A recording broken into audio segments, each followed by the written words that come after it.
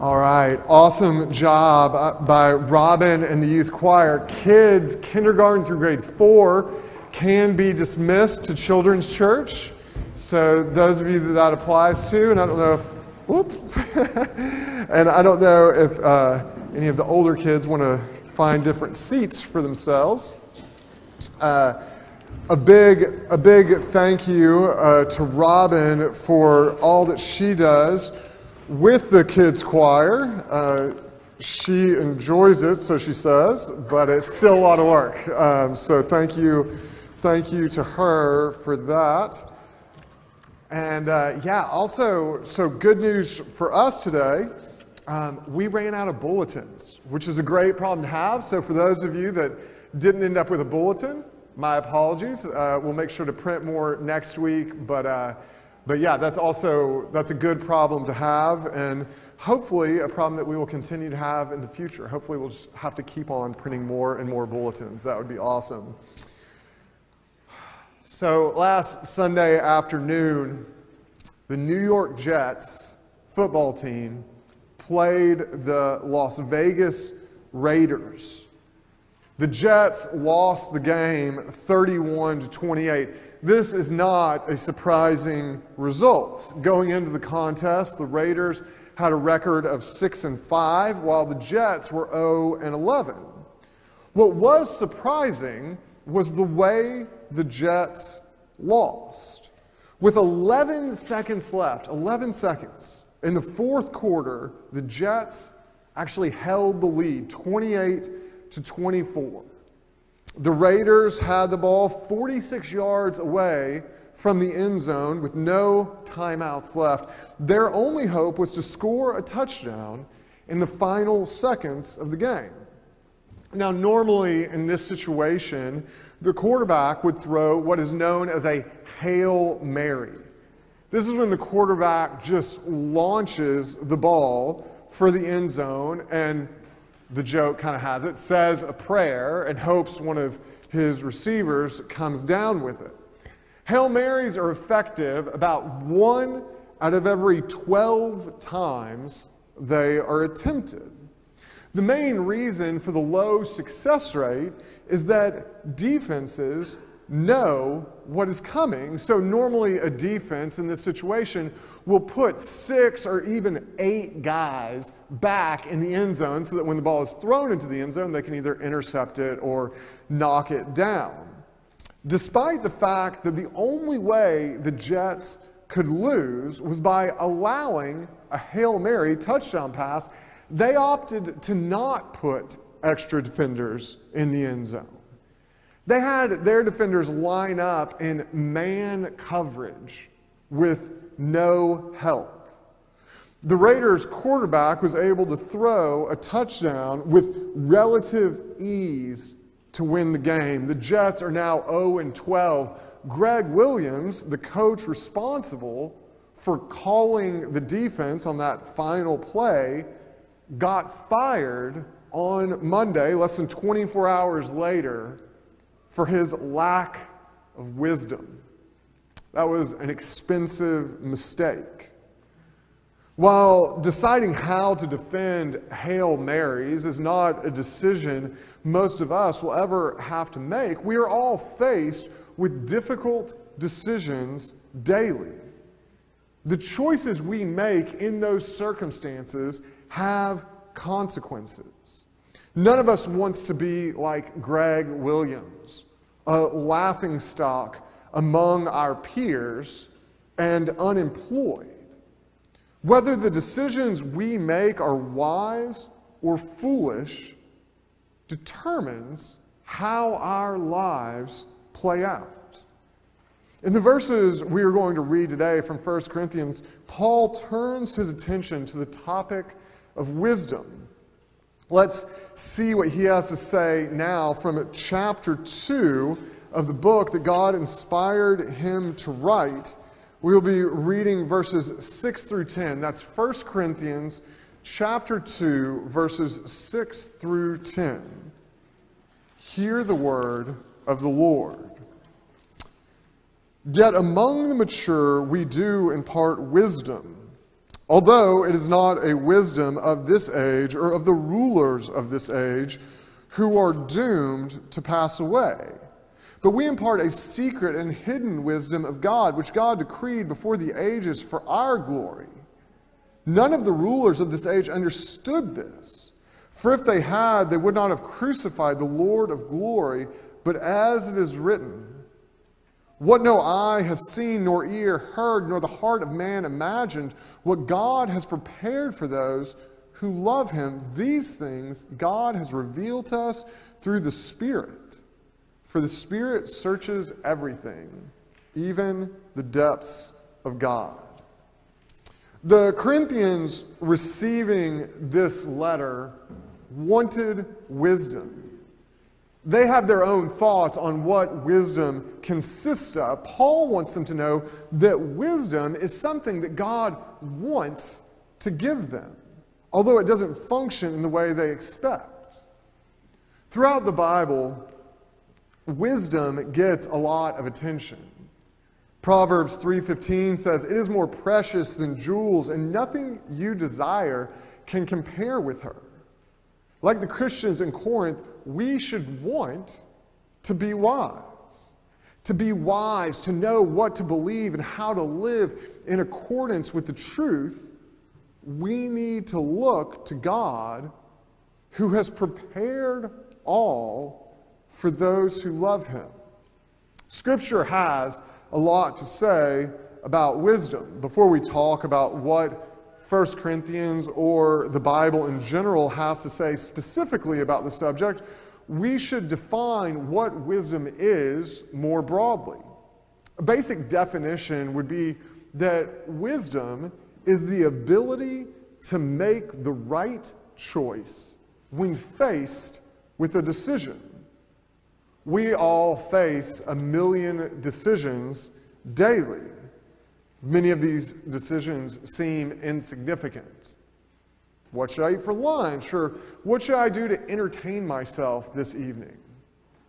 Other decisions are obviously not inconsequential. Sometimes we have to decide who to marry, whether to apply for a different job, or how to respond relationally to a family member that is having a hard time. These are often not easy decisions to make.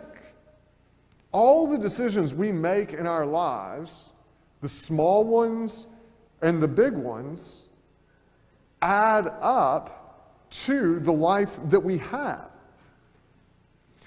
The life each of us has is the life that we have chosen through the decisions that we have made. This does not mean that there are no factors outside of our control. There certainly are. What it means is that the decisions we make have a huge impact on what our life actually is. Being able to make wise decisions is key. Everyone is trying to do so. We all want a good life. The reason wisdom is so rare is actually just that. Decisions that get made are an attempt to bring about a good life. The problem is the way a good life gets defined is frequently wrong. The definition is a product of our desires. We set our sights on comfort or power or adoration or some combination. We fail to realize our desires are not good. The orthodoxy of the modern world is that nobody should question the goodness of another person's desires. Desires being satisfied, so long as doing so doesn't negatively impact the fulfillment of others' desires, is the supreme good. However, when we have the wrong goal, the decisions we make to achieve that goal will be wrong as well. Last week, I was supposed to meet another pastor for coffee. And so in the emails that went back and forth ahead of time, I said to him, what's the address of the coffee place that we are meeting at? Because I wanted us to both end up at the same location, right? And so he gave me an address, and the day came when we were supposed to have coffee, and I checked how long it would take to get to the address, and then I got in my car and put it in my GPS and went on my way, and I was making all the turns and just sort of going along, and then I got to where the address said, the goal that I had set for myself, and I found I was in the middle of nowhere. There was no coffee shop to be found. The decisions that I had made leading to my goal were all correct decisions, but I had the wrong goal. The wisdom of this age is doomed to pass away. It leads nowhere. The good life that is so diligently pursued in this world is a lie that we are tempted to believe. A life built on unchecked desire will end poorly. Wisdom comes about through pursuing a good life that aligns with the truth. God has decreed what is wise and true. We can resist God's declaration. We can pursue our own truth based on what we want to be true. In doing so, we make it clear that we think we know more than God knows. We're saying, God, I understand that you designed this whole world and everything in it, including me. However, I think I know more than you about how it should work. You see, God, I think what I want to be true is more worth listening to than what you have declared. So I'm just gonna do my own thing. Going our own way is the opposite of wise. It is foolish. God designed this world. He breathed life into us. It would be ridiculous to go purchase some really expensive piece of equipment, some new tool, then totally disregard information from its inventor on how to use it. Yet this is often how we live our lives. God's desire for us to lead an existence in keeping with His wisdom is not based on a desire to limit us. He wants us to get the most possible out of our lives. No person can arrive at godly wisdom on their own. Even those that are supposed to know the most, the rulers of this age, Paul references in the passage, are totally bankrupt when it comes to the wisdom of God. It is not that the people that we look to as models, as examples for us in how to live, do not have a certain type of wisdom. They do. Their wisdom is a worldly wisdom. They know how to get ahead by the standards of this broken world. The knowledge of how to manipulate and scheme their way to the top is extraordinary. They can build for themselves a worldly kingdom. Those that exhibit worldly street smarts can gain power, comfort, money, and fame. Those that want these things think they should follow those who have done the best job at achieving them. It is not surprising that many young women would look to Kim Kardashian as a role model. They want what she has. By the worldly standards of success, she is a tremendous success story. The biographies of business leaders sell well because there are many that want what they have. The rulers of this age have a certain type of wisdom that attracts a following. We need to be careful who we follow. The most successful rulers of this age are able to create a cult of personality that draws people to themselves. The most famous example of this is Hitler, but he was in no way unique. We look back and wonder, how could everyday Germans have followed such a ridiculous individual into absolute destruction? Again and again, leaders rise to power through propagating a worldly wisdom that enough people want to believe by sharing a myth that grabs on to the hearts of people that are already invested in certain lies. Tragically, you see this happen in churches as well. A pastor or teacher comes along that twists what God has clearly said, normally just slightly, for their own benefit. They might have even convinced themselves that what they're saying is true. There are many symptoms that identify a leader in the church that should not be trusted. Greed, lack of accountability, and anger. The most common, I think, is a lack of humility. Any wisdom of God that a person enjoys has been given them by God. Paul imparts a secret and hidden wisdom of God which God decreed before the ages for our glory. He cannot claim that what he knows is a product of his own abilities. Earlier in his life, Paul thought he had everything all figured out. Jesus had to blind him on the road to Damascus to set him straight. What no eye has seen, nor ear heard, nor the heart of man imagined, what God has prepared for those who love him. We cannot arrive at knowledge of God's wisdom through our own senses. We cannot even imagine it. God prepared it for those who love him. Nobody who has wisdom from God can boast in themselves. They can only boast in what the Lord has done.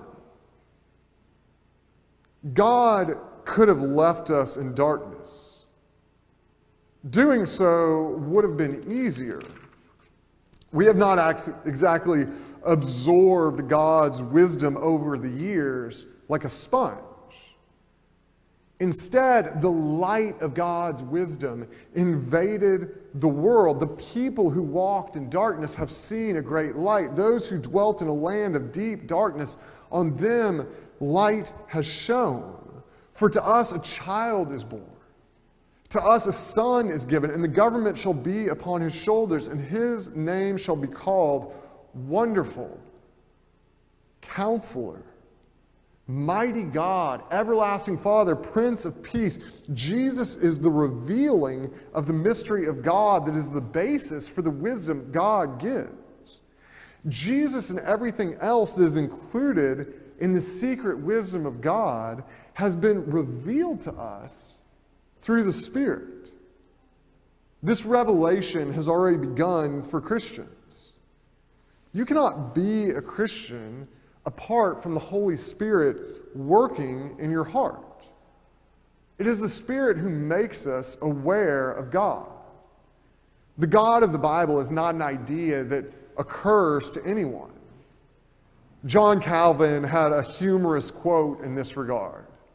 He said, "Man with all his shrewdness is as stupid about understanding by himself the mysteries of God as a donkey is incapable of understanding musical harmony." Who's heard Dominic the Christmas Donkey on the radio recently? Donkeys do not have a great grasp of musical harmony. People do not know God's mysteries on their own. God has to make himself known to us. The Holy Spirit redeems us with the truth of Jesus Christ. Romans 8:9 says, "Anyone who does not have the Spirit of Christ does not belong to him. Titus 3, 5, and 6 says, Jesus saved us not because of works done by us in righteousness, but according to his own mercy, by the washing of regeneration and renewal of the Holy Spirit, whom he poured out on us richly through Jesus Christ, our Savior. Our knowledge of God and Jesus are mediated by the Holy Spirit. Other religions teach two main ways of knowing God. In Judaism and Islam, God is an external reality that must be responded to. In Eastern religions, such as Hinduism and Buddhism, the divine is more of an internal reality that must be discovered. The way we experience God through the Holy Spirit in Christianity is different. God is external to us, as in Judaism or Islam, but like in Hinduism or Buddhism, the Holy Spirit works from within. Through the Holy Spirit, God is present in the lives of believers. But the Spirit is pointing us to the truth of God that transcends us. The Holy Spirit's revelation of God's mystery and wisdom happens on an ongoing basis. At no point can we say, I've unraveled God. God is not a Rubik's Cube. He is not a subject that can be mastered by us. Any person that thinks they know God fully in this world is operating on a limited conception of who God is. The more we know of God, the more we must realize how much more we have to know. In the Bible, when people come into contact with God in an unfiltered way, they are struck dumb. They fall down on their knees in worship. This doesn't mean knowing more about God through the Holy Spirit leaves us in an awe-induced stupor. Increased knowledge of God's light helps us to see clearly how the world operates. Wisdom comes through knowing God. This world is not a mystery to God. He knows all the physical causes and effects. The thoughts of men are not a secret to him. The Holy Spirit imparts to us the wisdom of God so that we can know how to live. The Spirit changes who we are. He clarifies for us what a good life consists of. He directs our paths in pursuit of this goal. We can walk with the Spirit. The wisdom that comes from the Spirit is not of this age. It surpasses worldly wisdom. It is God's wisdom, His eternal truth, applied to our individual experience. We all face decisions every day. Mostly they are small, although all those small decisions add up to a lifestyle with real consequences. You know how many extra calories you need to take in to gain about 15 pounds in a year? To gain 15 pounds in a year, you need to take in 140 extra calories. That's one Coke, one small decision daily. Choosing to stare at my phone when I'm bored, it's not really a big deal. That's a small decision. But if I'm doing that constantly, and if in doing that I'm looking to the rulers of this age that are communicating to me through that phone, and I'm letting them determine for me how I see the world and what is true, the life I build on that truth will not be a life of wisdom. Small choices add up. Sometimes the decisions we face are much more significant. The possible results of these decisions are more obvious. Greg Williams, the defensive coordinator for the Jets, had to make a big decision. The decision he made was wrong. He is now updating his resume. Whatever types of decisions we need to make, whether they be big or small, we need wisdom. Wisdom comes from God through the Holy Spirit. We cannot know God or his ways on our own. We might become wise in the ways of the world, like the rulers of this age, but such wisdom will inevitably fail. God will show the foolishness of this world's wisdom. If we want to be wise, we must know God. Wisdom begins with knowledge of Jesus Christ. He reveals to us what we could not have imagined or seen on our own. He shows us how to make the decisions we need to make through the Holy Spirit. It is through the Holy Spirit that God willingly imparts his wisdom to those who love him. Let's pray. Dear Lord, we will go from here and we will make decisions, Lord. The life we now have is already the result of so many decisions that have built up over the years. And for many of us, the life we have is not the life we want. And we recognize its limitations and failures, Lord. I pray that you would redeem us, Lord. I pray that you would give us the wisdom that we need to move forward, to have a life that is good. Not good in the way this world defines, but good in a way that lines up with your truth, Lord.